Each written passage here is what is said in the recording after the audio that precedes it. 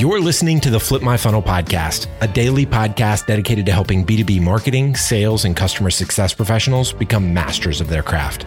It's Thursday, and today you'll hear an episode from our Takeover series. Every month, we ask a different practitioner or thought leader to host a series of interviews that cover a specific theme that's relevant to our community. And like Sangram always says, without a community, you are simply a commodity. Here we go. Sangram here. Welcome to another series of Flip My Funnel podcast. We have been doing this consistently this whole year, which is getting someone who is amazing, doing their own podcast and actually taking some of the best and putting it up here. So with me today is Sanjana, who's with Hippo Video, and she has an incredible podcast of her own that they've been running for some time, and they're going to reach, up to 100 by the end of this year or so. So she's going to take top 10 episodes of her podcast and putting it for us. So Sanjana, thank you for doing that and welcome to Flip My Funnel. Thanks, Sangram. It's an absolute honor to replay some of our episodes on Flip My Funnel. Yeah, so tell us a little bit about what is the series called and who are some of the folks that people can expect to listen from? Sure. So my series is called Limitless. So as the name Limitless implies, our podcast episodes unveil limitless possibilities for sales and marketing folks. They contain valuable lessons from thought leaders in the industry, starting from you, Sangram. Then we have Morgan Ingram, John Barrows, Jeb Blunt, Amy Franco, Tibor Shanto, to name a few. And the topics vary from sales prospecting, personalization, video selling, sales strategies. And then we go into social selling, personal branding, and so on and so forth. Like, for example, Sangram, you and I spoke about how to lead like a modern CMO. And my co-host, Nikhil and Vivek, spoke to Morgan on how to prospect enterprise accounts, and with John Barrows on how sales reps can build their personal brand. And There are also other interesting episodes on video selling and how to win deals with videos. So I always try to pull out, actionable tips from the leaders when I interview them. So I would love it if people give it a listen. Awesome. Well, I'm excited to listen to some of them myself now that you gave a little bit of teaser there, Sanjana.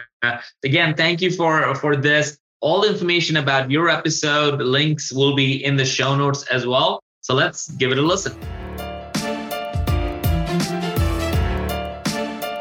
Hello, everyone. Welcome to another weekly episode of Limitless Podcast, a place where we bring together global leaders in sales and marketing. My name is Sanjana, and I'm the host of Limitless Podcast. Today, we are speaking with Amy Franco. Hi, Amy. Welcome to Limitless. Hi, Sanjana. Thank you so much for having me here. Thank you so much for joining in today. I'm sure this session is going to be insightful. Excited to host you on our podcast today, Amy. Yeah, same here. And for everyone who's listening, my friends here over at Hippo Video, we've done a webinar. We've really extended the partnership. So this is a nice extension of that conversation. Yes. I'll give the webinar link in the podcast description so you guys can go ahead and watch the webinar as well. It was super insightful. A lot of the webinar attendees, they found it super insightful and they really appreciated it. All right. So let me give a quick introduction about Amy. So Amy built a successful B2B sales career with global tech giants like IBM and Lenovo. She then took a 180-degree pivot into entrepreneurship in 2007, launching a training company called Impact Instruction Group. She's named as LinkedIn 2019 Top Sales Voice, and her book, The Modern Seller, is an Amazon bestseller and #1 new release. It was also named a top sales book by Top Sales World and a highly recommended read by Selling Power. So before we begin, Amy, I'm really interested in digging into what led you to be in the position that you're today. Yeah. So like you mentioned in my intro, in my bio, the first 10 years of my career, I was in the tech world.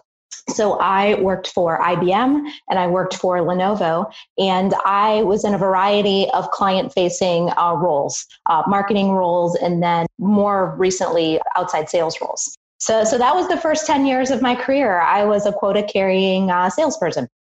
Mm-hmm. And I had a variety of different types of customers, ranging from corporate customers to public sector, mid-sized businesses, everything in between. And I sold personal computing technology. So I sold a commodity product, really. I sold PCs, laptops, tablets, that type of hardware technology. Mm-hmm. And you talk about what led me to today. Yeah. I think I've always had that entrepreneurial spirit, that leadership spirit in my DNA. I knew that there was something else that I wanted to do. I just didn't really know what that was going to be.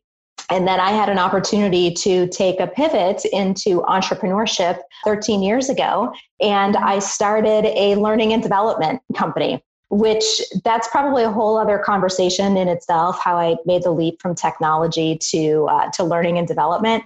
But I am someone who is a lifelong learner. I am the person who loves professional development. I'm always learning and trying new things. So even though at the time it probably didn't make quite a whole lot of sense, it really is a perfect field for me to be in.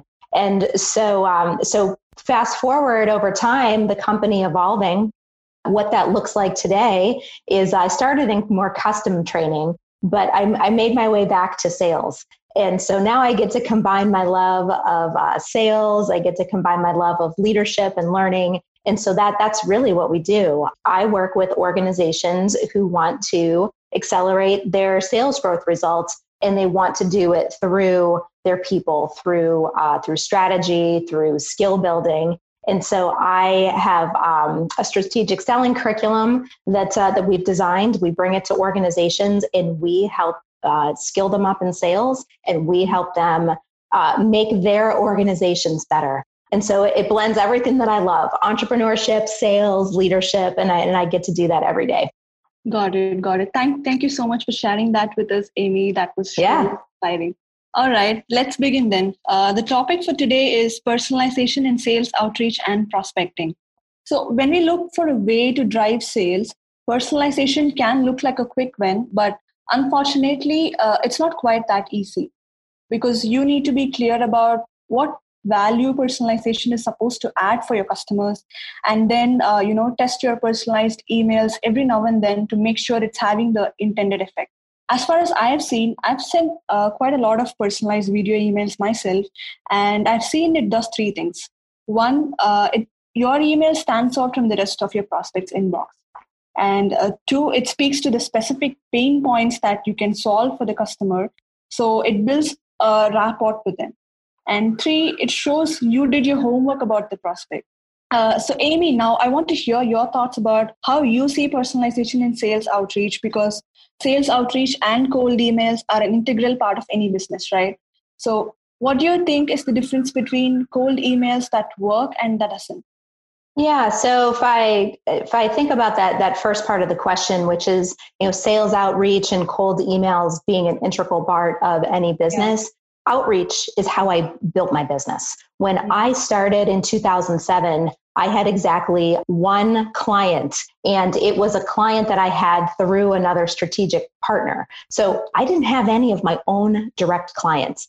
I built my business one client at a time, one outreach at a time. There was some scale to that, of course, but we build a business one client at a time if you really break it down to what it is. So when I think about meeting people for the first time, when we are prospecting and we're doing outreach, which, like I said, is how I built my business, thinking about the person on the other end of that conversation, whether the other end of that conversation is a video email, whether it's a phone call, whether it's a LinkedIn message, whatever that is. I think about the person on the other end, the receiving end of that message. And there are two things I'd like to accomplish, which is integral part of any business. First, I'd like to pique their interest in having a further conversation with me. Okay. And I'd like to move the conversation to the next step. It's not my goal to close a sale in an initial outreach. I want to pique their interest. I want them to say, I'd really like to have a conversation with Amy. I think that there's something to this, and I want to advance the conversation. Right. When we can take that type of approach, and you have a team of people that are doing this, you imagine the amplification that you can get from that. And to the second part of your question, the difference between cold emails that work and ones that don't. I have sent my fair share of cold emails. And my definition of cold is that I don't have a connection to this person of any kind.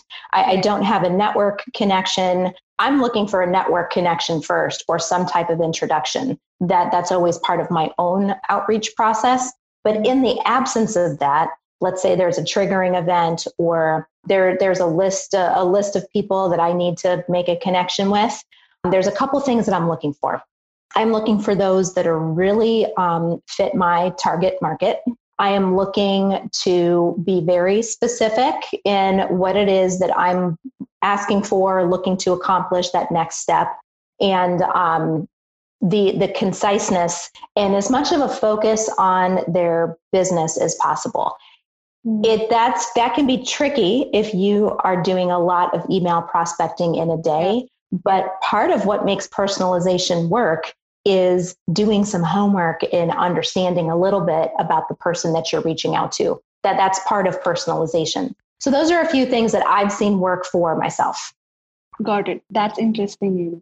So far too many companies practicing outbound think that targeting is the only way to improve positive responses. And by the time they get to craft their messages, they think putting their prospect's name at the top of the message is enough to make it personalized. But God, how can they be so wrong? Changing the name alone is not personalization, right? No. Personalizing the message is the key here. So why do you think personalization works in sales outreach, and what's your take on this? It's so funny that you say that about changing the name at the top of the email. I'm sure every single one of us, anyone listening, has been on the receiving end of that type of message. And, what do you do with it? It's, when we have so many emails coming into our inbox, and it's not just emails we're getting direct messages. We're getting LinkedIn messages. We're getting Facebook messages, whatever the social platform is, right? Yeah. So amplify all of that noise together. It's not just email. And we've all been on the receiving end of, you and I, Sanjana, might get the same email. Your name's at the top of yours and mine's at the top of mine, but it's the same exact message. And what are most people going to do? They're going to hit the delete key, right? Right, correct. So when we talk about why personalization works, it's kind of in the word. It's person-to-person communication. It's taking the time to, it's not just customizing the person's name, it's customizing the message and showing that you have put some work into it. Why personalization works is that it shows you're interested in building a relationship. You are interested in qualifying whether or not we should have a further conversation. There will be times when there's absolutely a need for the next conversation, and there will be times where it's not qualified. And you keep in touch, you keep the relationship going. But personalization also shows you took time, and it shows that you did your homework, that there might be a problem to solve together. So personalization of the message and personalization of our intent makes all the difference. Got it. And what do you think about the misconceptions that people have about personalization? Yeah, it's I am in a business. I'm in a relationship business, and I would argue all of us are in a relationship business. Some more than others, but I build very long-term relationships with my clients. They stay with me for years. We do work together for years. Okay. So when we talk about misconceptions of personalization, one of them I think is that personalization can be mass produced. Yeah. I don't personally think that personalization can be mass produced. Can we get efficiencies with it? Can we be more effective with it? Absolutely. But I think the other thing is that it's this idea of quantity over quality.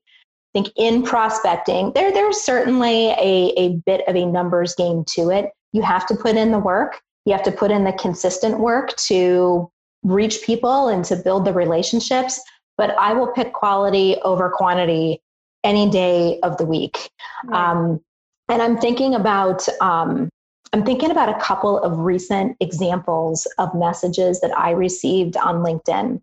And they are kind of tales of cautionary tales, if you will, about what I think is personalization gone wrong, where I will have someone reach out to me on LinkedIn. They will send me a message. This happened just in the last 2 weeks. They sent me a very long message, and I could tell that it wasn't personalized because there were details in it that were not relevant to me in any way. So from my perspective, other than putting my name at the top of the message, the rest of it was very boilerplate.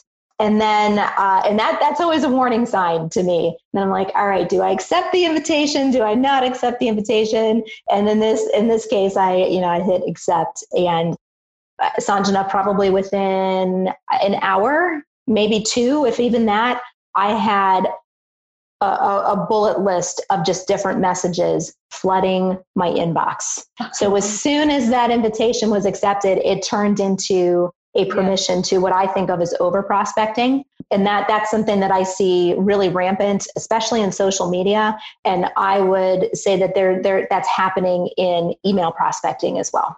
I agree. Even I get such messages, and I feel like it's, when we accept the invite and they send a pitch, I feel like it's like asking for a hand in marriage as soon as we, go for a first date or something. Yeah, it's like we haven't even met yet. Can we can we do a little bit more qualification, if you will, before we talk about what's next? And so we're the seller, and we are the ones that are putting those messages out there. Taking a moment to think through how might this be received, and by the other person. If I were to be receiving this message, what would my reaction be? Would I reply to it? Would I delete it? Would I want to move forward with it? So even just taking a minute to think about how our messages might be received by the other person, it can help us personalize better and make us a better seller. Exactly. So my next question is about videos. I say you do a lot of videos, Amy. You exude confidence in your videos. And I'm curious, what was your first video like? Did you stumble, or were you confident? What motivated you to start creating videos? Yeah. So if I talk about the motivation behind videos, some of it is the market. Honestly, Sanjana, the market is moving heavily towards, or has moved heavily towards video. We think about the way that we use our phones, we use our tablets, whatever our devices are. Yeah. Video is something that we consume a lot of it, and we're going to continue to consume a lot of it. So part of my motivation was absolutely driven by wanting to try new technologies, to find ways to connect and to share my thought leadership in the market with current medium. Right. So that was part of it. The other part of it is I'm always pushing myself to learn and to try new things. And if in being able to work with my own customers and clients, video is something that they will need to be doing. So when I'm teaching selling skills to my clients, I want to be able to have tried it and done it myself and do it consistently, so that puts me in a more credible, visible place with my clients. But video also allows me to connect better. I love doing videos, and I do a variety of them. Like you said, some of them are off the cuff. They're very short. They're off the cuff. Some of them are more scripted. Like I've done video series for the book. Those are scripted 2 or 3 minute videos. So I have done a variety. This podcast is a great example of video as well, which is, a little bit behind the scenes for people that are watching and listening. We have some questions that we teed up and we wanted to have ready for you, but we also wanted to leave room for ad hoc conversation, casual conversation, like what we're doing here. Yeah. So video can take a lot of different forms. When you talk about like my first videos, I don't know if I actually remember what my first video was, but I can tell you it wasn't good. It takes practice, and it takes experimenting with tools. Right. It's I have some lighting that I use. I have some other apps and tools that I use as well for different types of video. But for anybody that might feel like they can't do it, it's one of those things that you just got to dive in and do. Maybe find someone who you do think is good at video and ask them for how they've done it. There are lots of resources out there. I say just dive in and do, because the more that you dive in and do, the more confidence that you build. Yes. Practice is the key here. Actually, I started creating videos 3 years ago, and I took almost a full day to record a 1-minute video. That was my first video, and it took me one full day to record it.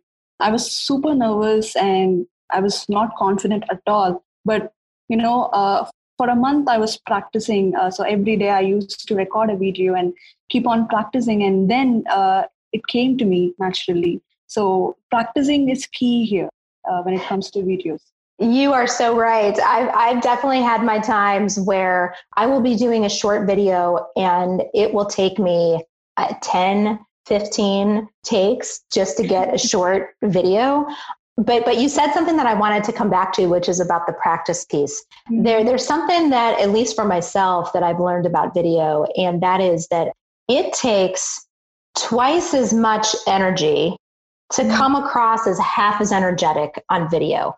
I'm not sure what it is, but I will look at videos of myself and be like, wow, that really didn't have a lot of energy, even though I feel like I had a lot of energy. So it takes you, it's like you have to put more out there to be energetic and have that personality on camera than you think. And I also find with your 8-hour video shoot, you find I don't know about you, but I find by the end, my energy is lagging. And so when I do videos, I try to just do them in short blocks of time so I can keep my energy up. Got it. Yes. That is really important. All right. So that was super insightful, Amy. Let's wrap it up with just one last question that I have.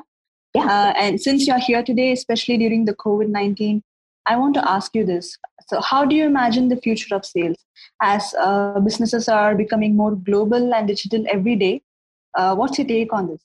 So I think the future of sales is a lot of foundational relationship building. We are sitting in the middle of this pandemic, this crisis, and hopefully starting to come out on the other side of it. But I would say one of the things I've learned through this is that building and keeping your relationships, building and keeping your network, that doesn't change. We are going to continue to be faced with disruptions across the globe, to your point, because our work now, so much of it is so global. I mean, you and I are halfway across the world from each other doing this podcast. Yes. That would not have happened, probably even just a few short years ago. So the ability to create relationships transcends being in a physical space together. And that means for those of us in outward facing roles, or any sales role for that matter, we have to be able to blend the foundational elements of relationship building and also be willing to embrace new technologies. I believe that video will stay and only become stronger. I believe that virtual selling opportunities, even virtual delivery, depending on what it is that you do, will continue to remain strong as lessons that we've all taken away from the pandemic. But foundationally, always focus on your relationships, keep building your skills, keep being market forward for your clients, be out there in front of your clients as a trusted advisor and a problem solver. And I believe that you will position yourself well for the future of sales, no matter what that future might bring. Got it. Amy, I assume you work remotely for many years. Am I right? Yeah, I have worked remotely for many years. I think back to when I worked at IBM and at Lenovo, which actually was almost 20 years ago now, which is hard to believe. But I have been a mobile worker for 2 decades. And so now my work today is very much remote. I might be in my home office. I might be, hopefully in the near future, being with clients in person very soon. But I also do my consulting and sales training business is also set up for remote delivery. So being able to flex between in-person and remote. And yes, I've been a mobile worker for a long time. All right. So I just thought of this. What challenges did you face when you started working remotely? And how do you see remote working now? How does it solve your challenges now? Yeah. We've come a long way with remote working, even just in the last, if I think back to 2008 and the recession, the recession at that point in time. Yeah. We didn't even have the technology then that we have now. We had some of it, but it certainly wasn't as good then as it is now. And even when I got started in remote working, it was there wasn't even 2008 technology we didn't have. So when I think about some of the challenges of remote working that I've had to overcome, first I would say that it's the challenge of productivity. Mm-hmm. It's the challenge of maintaining relationships with your leaders, with your teams, et cetera. Those are probably some of the early challenges that I still see. But today we have the technologies to be able to maintain connectivity. And just it's up to us to really use them and to make sure that we're making the most of them. Right. Got it. That was inspiring and insightful, Amy. Thanks much for this lovely conversation. I actually got a ton of insights on personalization and sales outreach. You sure have given us a lot to think about, and I'm looking forward to learning more from you. Thank you, Sanjana. This is a great conversation, and I appreciate being here with you. Thank you so much for spending your time with me today. See you again. You've been listening to the Flip My Funnel podcast. To make sure that you never miss an episode, subscribe to the show in your favorite podcast player. If you have an iPhone, we'd love for you to open the Apple Podcasts app and leave a review. Thank you so much for listening. Until next time.